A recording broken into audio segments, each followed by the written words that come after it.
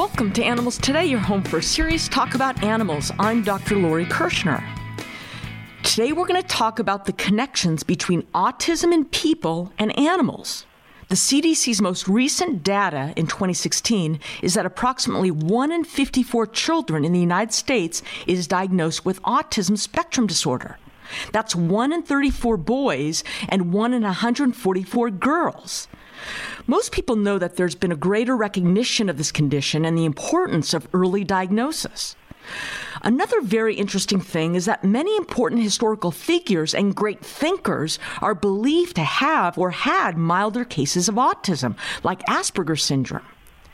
These people have a different way of thinking that can be beneficial or advantageous. As an example, in the book and movie The Big Short, a physician and inventor, Michael Burry, who has Asperger's syndrome, correctly predicted the real estate collapse.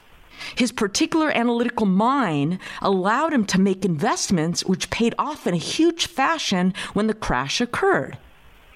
Now, regarding animals, many of us have seen service animals at work helping people who may have autism. But there's a lot more to animals and autism than that. So I'm very happy to welcome to the show Dr. Temple Grandin. Dr. Grandin is a researcher and associate professor of animal science at Colorado State University. She herself has autism, and she has written and lectured about how having autism allowed her to obtain a deeper understanding of the minds of animals. Dr. Grandin is a world-renowned spokesperson for autism and humane livestock handling. Welcome to the show, Dr. Grandin. It's great to be here.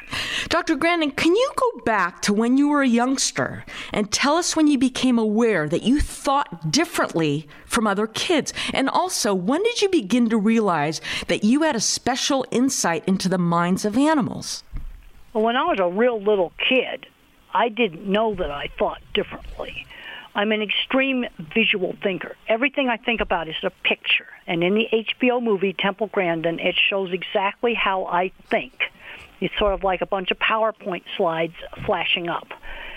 And I thought everybody thought in pictures. And I thought that all the way through my 20s. And then I started learning that other people did not think in pictures. So in the very first work I ever did with cattle, I looked at what they were looking at. And other people didn't think to do that. So why would other people not look at what cattle were looking at? Like maybe a coat on a fence might make them stop and not go through a chute. And then gradually I learned that other people don't think in pictures. And one of the first things you need to do to understand an animal is get away from verbal language. It's a sensory-based world. Mm-hmm. What it's seeing, hearing. A lot of animals communicate with the tone of their voice. High-pitched sounds tend to be distress. And now there's been research that shows there's different kinds of thinking. So tell us about that. Tell us about the styles that people have of thinking in a very broad sense. Basically, in my book, Animals in Translation, I talk about how visual thinking helped me understand animals. But there's now been research that shows there are different styles of thinking, and I cover some of that in my book, The Autistic Brain. And scientifically, I'm called an object visualizer. Object visualizer. Everything I think about is a picture. Absolutely can't do algebra. Now, the kinds of fields that us visual thinkers are good at, anything to do with animals, skilled trades would be another big area, building things, because you can see how something works. Now, another kind of thinker is a mathematical thinker. This is your Silicon Valley programmer. Half the programmers probably have autism. They think in patterns. It's actually scientifically called visual spatial, but it's thinking in patterns. This is the kid that might be super good at math, loves patterns and shapes, but he has trouble learning reading. The object visualizer and the visual spatial. And there's now getting to be a lot of research that shows that these types of thinking are real. And then you got the verbal thinker, where it's all in words. And for a visual thinker, verbal thinking is very, very abstract. I mean, I'll have a verbal teacher say to me, how do I handle autistic kids in the classroom? Well, I can't answer that, because I don't know if you're dealing with a 3-year-old or a teenager or maybe a 4th grader that's got sensory processing problems. I have to have more information in order to be able to explain what to do with that kid. Verbal thinking tends to overgeneralize and think in much broader conceptual ways. So the first step is you've got to understand that different kinds of thinking exist, and then you can see how the skills complement each other. The iPhone, it's easy to use because Steve Jobs was an artist, so it's easy to use. But the mathematically trained engineers had to make that iPhone work. I see. So tell us the ways animals and people with autism can think alike. Well, as a person with autism, I'm an extreme visual thinker. Now, I want to emphasize not all people with autism are extreme visual thinkers. You also have the mathematical thinkers and the word thinkers. But people with autism tend to not be mixtures of the kind of thinking. They either tend to be a visual thinker, a math thinker, or a word thinker. And the skills are going to be more uneven. Well, an animal doesn't live in a verbal-based world. So if you think in pictures, that's one of the ways that animals are going to think. And I discuss that in Animals in Translation. And one of the things I discuss is a horse that was terrified of black cowboy hats. He'd been abused by a guy wearing a black cowboy hat. White hats were fine. You see, it was a visual picture that was associated with having alcohol thrown in his eyes during a veterinary procedure. But it's a visual association. Or they might get a sound association. The sound of this tractor, it brings me food. The sound of another vehicle means trouble. They can make those kind of associations. It's a sensory-based world, not a verbal-based world. Can the faculty of thinking in pictures be learned or be trained so someone can be doing it more naturally? Well, I think you can be trained to a certain extent, but you're not going to take me and turn me into an algebra expert. That's just not going to happen. Right. The first step is realizing that different thinkings are actually there. And so I have a little test that I do. Think about church steeples. How do they come into your mind? Now, the visual thinker starts naming off the churches. A real verbal thinker will go pointy thing, and it's very vague. And they might see in their mind's eye just a very vague. And there's a few people with aphantasia that have got no picture at all. But most people get kind of a more general, vague church steeple. Now, why am I using that for my test question? Because you're not looking at it when I ask the question. If I ask you about your own dog, you're going to be able to see. Most people can see that. And it's something that's out in the environment that everybody would see. And when I started asking this question, and I'll never forget the first time I asked it to a speech therapist, and she just said, pointy thing, and just made a little drawing like a triangle. That's all I see. I go, wow, there really is different kinds of thinking. And I came to that realization long before I discovered the research. I discovered that when I was writing The Autistic Brain. But I go, oh, not everybody does think in pictures the way I do. Yeah. But I didn't know that until really start to understand that until getting into the 80s. I was past my 20s by that point. Yeah. So you mentioned the animal or the horse that might be scared of a person in a black hat. Yes. We had a dog, Susie, who was terrified of helium-filled balloons. She would get so nervous, and once on a walk, she spotted one of those Mylar balloons floating way up in the sky, and it totally freaked her out. What do you make of that? Well, she had some kind of experience because Mark, my assistant, had a little dog that was terrified of hot air balloons. And she'd see one miles away and she'd freak out. Now, I'm going to think what happened is a hot air balloon came down near the house and revved up its burner and was really scary. If something happened in the past with balloons, it scared that dog. And also, balloons have really erratic motion. So that's an example of a fear memory. But the thing that was interesting about the dog that was afraid of the hot air balloons, the big balloons, like where people ride in a basket kind of balloon, is that she started to get afraid of other things. And I was trying to figure out, why was she afraid of a gasoline tanker on the highway? Why was she afraid of a street light? You know, she was never afraid of those things before. So I sat down with Mark and we made a list of the stuff that she was afraid of and a list of other things that were round that she was not afraid of. Yeah. Well, street light, then stoplight. She was okay with traffic lights. She was okay with a round light that was on the pizza place. And so I started taking this list, and then in my mind's eye, I'm going, now what about that gas tanker that she was afraid of? And I said, were you at the bottom of the hill and was the gas tanker on the top of the hill? And if the dog was in the front seat of the car, the back end of that tanker would be a round object against the sky. So what I finally figured out is the dog had now become afraid of round things against the sky. I see. A street lamp end is round against the sky. The tanker end is round against the sky. Traffic lights in Fort Collins have a black metal panel behind them. So that's round against a black rectangle. And the pizza globe light was against a brick wall. So it was round against the sky. This fear memory had sort of generalized, but in a visually specific way. We're going to continue our discussion with Dr. Temple Grandin right after the break.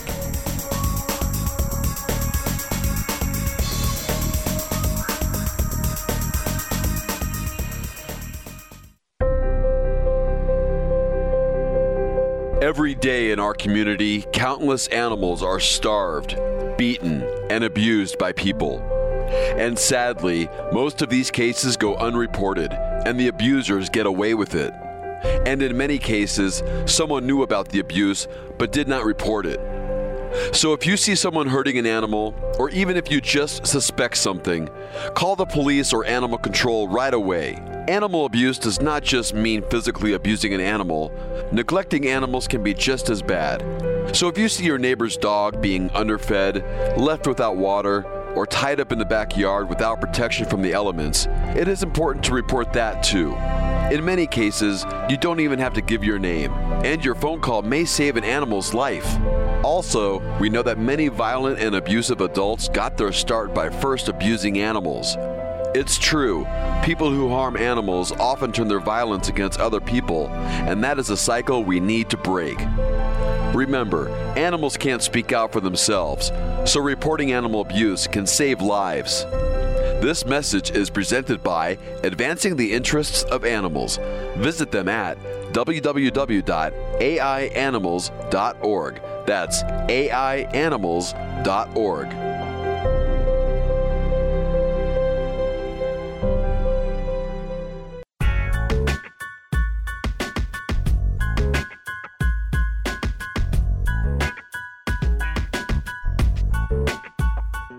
Welcome back to Animals Today. We're speaking with Dr. Temple Grandin. Dr. Grandin, at the Wildlife Sanctuary in Kingsburg, Colorado, which is a really wonderful large sanctuary for rescued wild animals, including big cats and bears. They have a long, elevated walkway way above the animals where people can view the animals from above. And the way it was explained to us was that in contrast to viewing captive animals at zoos, which can be very threatening to animals because you're right at their ground or eye level, the animals don't consider people above them as any sort of threat, so they remain calm and indifferent. Do you agree with that? Well, you got to think about it. There's no aerial predators for tigers. But then you take an animal like a gerbil. That's an animal that when it lives in the wild, there's a threat from hawks and stuff getting it. And one of the reasons why gerbils do so much digging is they want to hide from the hawks that do not exist in the kid's bedroom. That's why you've got to give the gerbil a place to hide. But there's nothing that's ever attacked a tiger from the sky, unless it was a man-made plane. But there was no natural thing that ever did that. So for those animals, the overhead catwalk is fine. In fact, I've actually been to that sanctuary. And then also getting back to the fear memories, I worked with the Denver Zoo years ago with Nancy Erlbeck. She was the nutritionist for the zoo, and we trained antelopes to stand and have injections and blood tests and veterinary stuff. And one of the things we learned is a veterinarian who in the past had shot them with the dart gun could never work with our trained antelopes.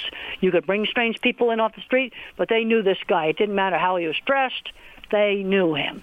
And he could never work with them. And the animals are very, very specific in the things they tolerate. There's some other antelopes that we worked with. They had actually taken baby antelopes, and they could do a jugular, go up there and put a needle in the jugular, and the antelope was just fine with it. Didn't care. Yeah. But then the student goes, oh, well, I just want to do an intermuscular shot. She gave it an intermuscular shot in the shoulder, and it went berserk. You see, it had learned that the needle in the jugular equals food treats. Needle in the shoulder was something new, so he went berserk. You see, it's very specific. Yeah. It's extremely specific. Another thing we learned with the antelopes is that small objects like coffee cups, you didn't have to habituate it to a new coffee cup. But something large, like a large ice chest that they put the stuff in, that a new ice chest, you needed to habituate them to that. They were going to freak out over that. But the animal is very specific in what it gets afraid of. It will learn a certain thing is safe, like maybe a gas-powered vehicle is safe and a diesel-powered vehicle is trouble. Gets back to its previous experiences. Right. Dr. Grin, a few years ago, we had Dr. Gregory Burns on the show, and many people are familiar with his work doing MRIs. His work. Yeah, yes. He does MRIs on dogs. Yeah. So you've been following his work. What do you find most interesting or surprising about it? Well, it shows that animals have emotions, and a lot of those emotions are similar to people. And I'm a very big fan of the Jack Panksepp emotional systems, which are described in detail in one of my books, Animals Make Us Human. And these are emotional systems that all mammals have got, things like fear, anger, separation distress. You know, the dog's home alone and it's chewed the house up. Right. Then you have seek, the urge to explore. Then you have sex. Then you have the mother-young nurturing, licking behavior. And then you have play. And all animals and people have these systems. And I think it's kind of crazy that you still have people today in scientific journals discussing whether or not animals are conscious. This just blows my mind that this would be seriously discussed in a top neuroscience journal. But that's going on right now. And what I think it gets down to is people who think in words, I think they may have a difficult time kind of understanding how an animal could think since they don't have words. Now, if you think in pictures, to question whether or not animals are conscious and think, I'm going, well, that's just silly to question that. There's really a big difference between somebody who's a highly, highly verbal thinker and somebody that is more sensory-based in how they think. I know you use the phrase bottom-up thinking. Can you explain what that means? Well, bottom-up thinking is you use specific examples to create concepts. Okay, let's take a look at example. When I was a little kid, and I had to figure out that a dog and a cat were a different animal. When I first started doing this, I sorted by size because there were no small dogs in the neighborhood. I didn't know what small dogs were. Most of the dogs were like Airedale, Lab, German Shepherd, Golden Retrievers, and they're bigger than cats. But then when the dachshund came into the neighborhood, well, she's the same size as a cat. Why is she not a cat? So now I had to find features that a dachshund shares with other dogs, such as barking, the shape of her nose, and what she smells like. But bottom-up thinking, everything's done by specific example.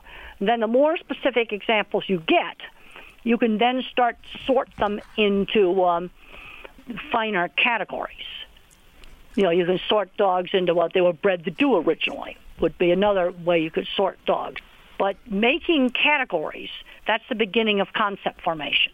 But it's done by specific examples. So when I was a real little child, the only dogs I had seen was a Golden Retriever, and we had a Golden Retriever. The next-door neighbors had an Airedale. Another neighbor had a German Shepherd Husky. We used to just call it the police dog.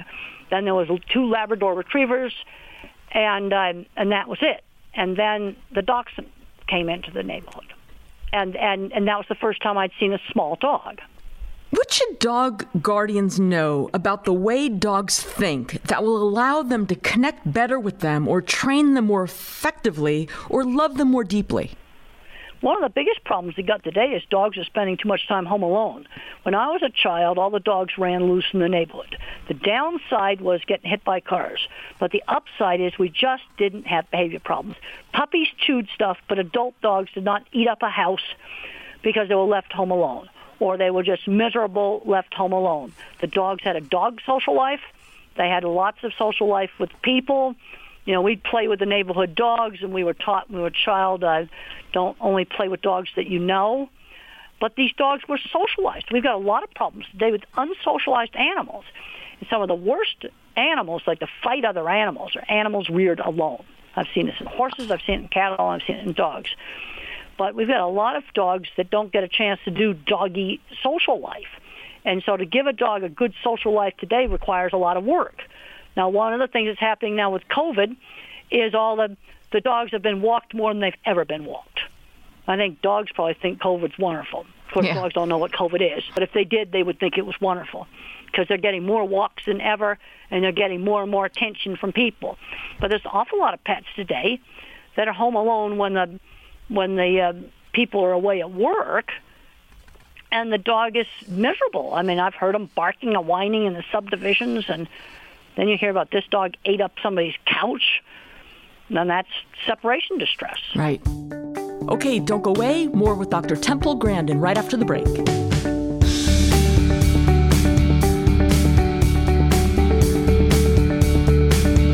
Animals Today fun facts for today are about prairie dogs. Despite their name, prairie dogs are not dogs, but members of the rodent family, like squirrels. They grow to be between 12 and 17 inches in length, and they weigh between 2 and 4 pounds.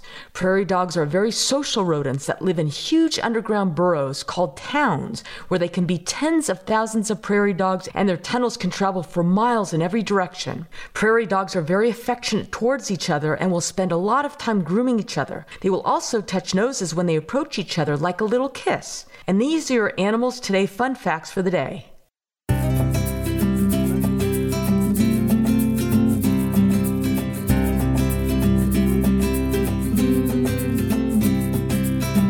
Welcome back to the show.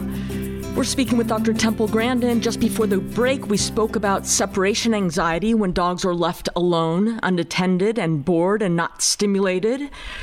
Dr. Grandin, as we all start to resume our former lives, we're going to be going back to work or school, and that might mean our animals are left alone in the house for the first time in months. What are some ways to minimize the separation anxiety some pets might experience? I think there are some genetic differences in dogs. I mean, we have bred dogs to be a highly social animal that wants to be around people. We've bred them that way, and they're different from wolves. But there are, some genetic differences. One thing you can do with puppies is train the puppy that he needs to be able to spend some time away from you without, getting upset over it. You can train puppies to do that. But there's some dogs that don't handle being home alone, so maybe they need to go to doggy daycare. Yeah. They need lots of time in the dog park. They need more time with people. Maybe you leave the dog off with the next-door neighbor. I worked with a lady named Camille King on Thunder Shirts, the pressure garment for dogs. And do they actually work? And Camille, I helped Camille design the experiment, but she did all the work.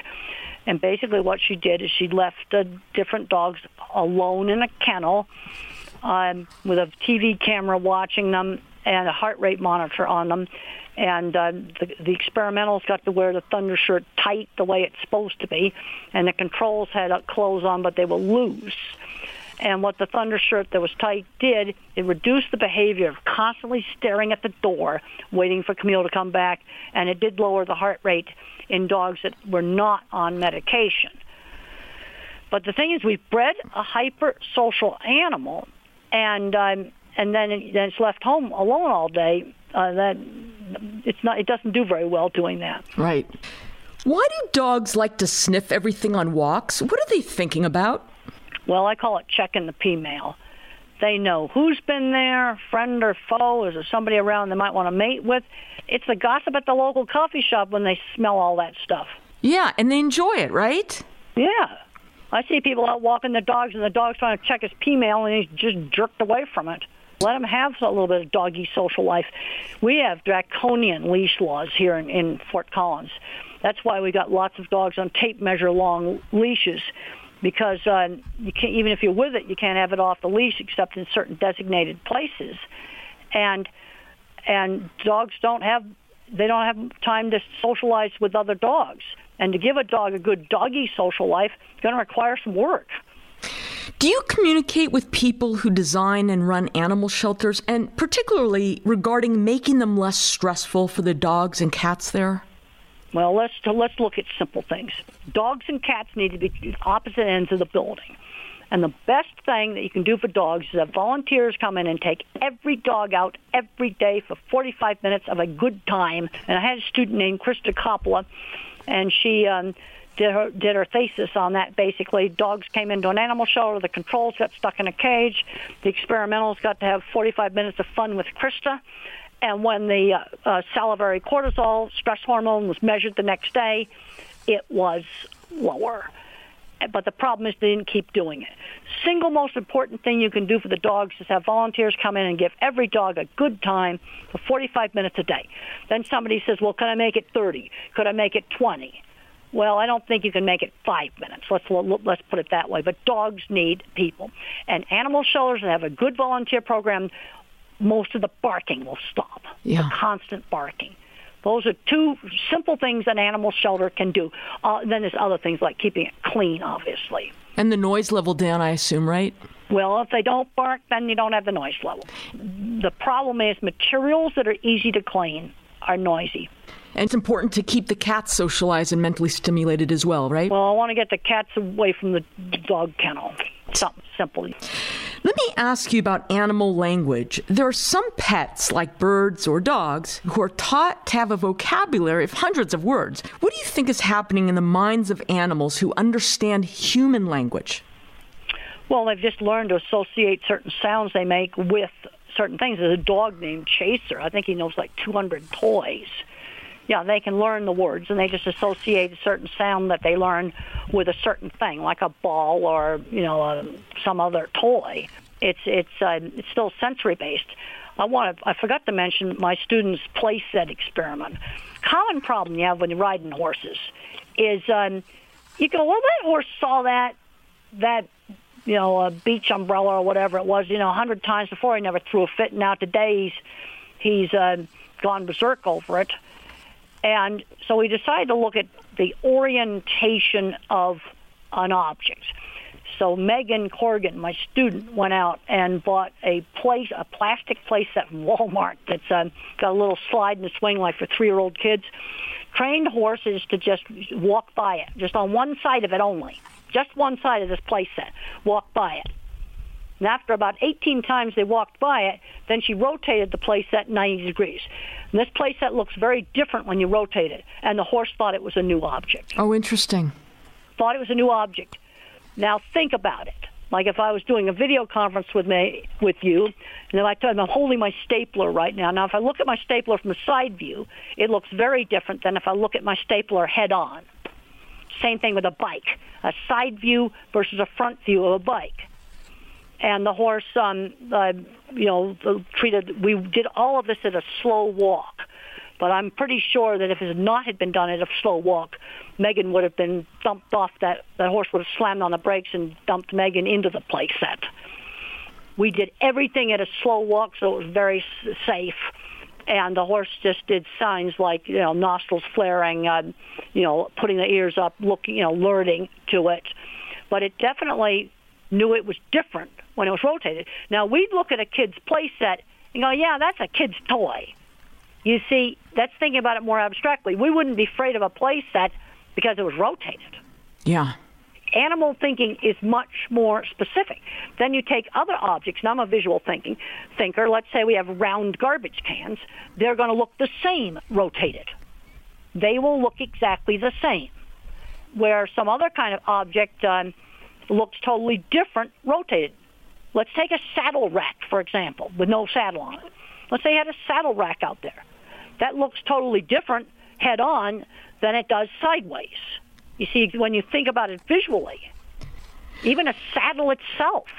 How about audible fears? We were out walking our dog at the park the other day, and there was a couple kids playing baseball, and my dog was so fearful of the sound of the ball hitting the bat. What was going on there? Is that a trigger of familiar sound heard in the past? First of all, I'm going to ask you, is your dog a rescue? Yes. Okay. Now we don't know the handling history. That sound of the bat may have been associated with something really bad that happened to that dog before you got it. One of my book agents had a dog who was terrified of men wearing baseball hats. You see, they'll tune into some obvious feature that the person has or sound. And maybe something really horrible was happening to the dog when a similar sound like that baseball bat occurred. And that's an auditory fear memory is what that is. And since it's a rescue, you don't know why. Now, in a lot of situations, you can figure out why. Now, you take the black hat. I found if I took the hat and I laid it on the ground, it was less scary. Then as I raised the hat closer and closer to my head, it got more and more scary. Another way to turn off fear is turn on seek. And I didn't get a chance to try this with a black hat horse, but I wish I had. Would be to tie a 50-foot string to the hat and leave it on the ground and then drag it slowly, get the horse to follow it. So you turn on the seek system of Jack Pat and Skep's emotions, and that tends to shut fear off. And that's one of the reasons why clicker training can often be very, very useful with abused horses, because the horse's brain is looking for the click. That's the exploration, the seek, that helps to shut the fear off. But something happened in your dog's previous life that's associated with that type of sound, or a very, very similar sound. I heard in one of your lectures you spoke about our companion animals are really sensitive to certain tones. You know, sometimes when we are talking to our dogs or cats, we might use a high-pitched, squeaky baby voice. Do our animals like that?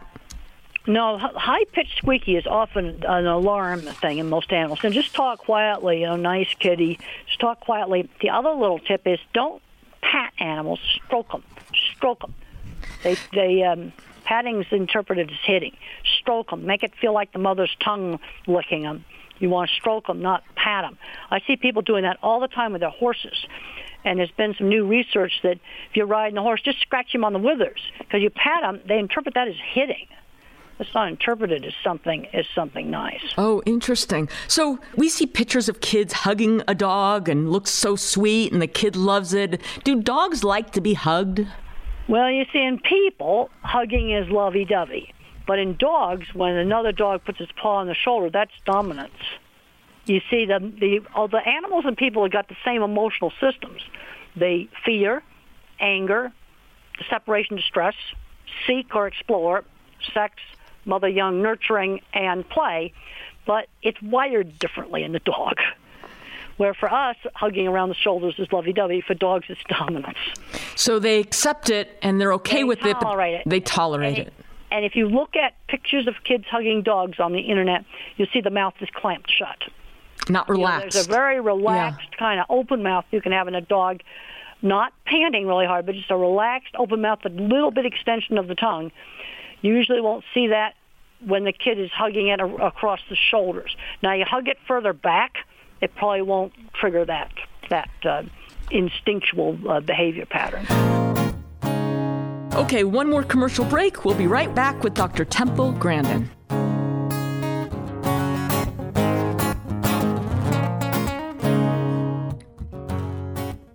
Most people know that chocolate is dangerous for dogs and cats to eat. But did you know that coffee and tea are dangerous for pets too? There are many foods you should not let your pets eat. Onion, garlic, yeast dough, and even avocado. Grapes and raisins are especially toxic to dogs too. Even certain plants and flowers can be toxic or deadly to pets.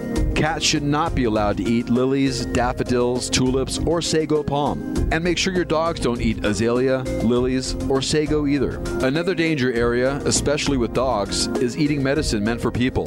So make sure pills are out of your pet's reach and in safe containers. And of course, leftover bones can crack and cause choking. So don't give bones to dogs. Remember these pet safety tips to keep your pets healthy and happy all year round. This message is brought to you by Advancing the Interests of Animals. Visit them at aianimals.org. That's aianimals.org.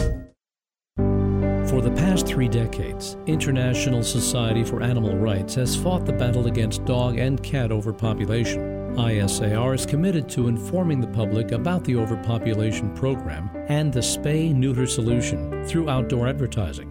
For a list of all ISAR overpopulation programs, please see their website at www.isaronline.com.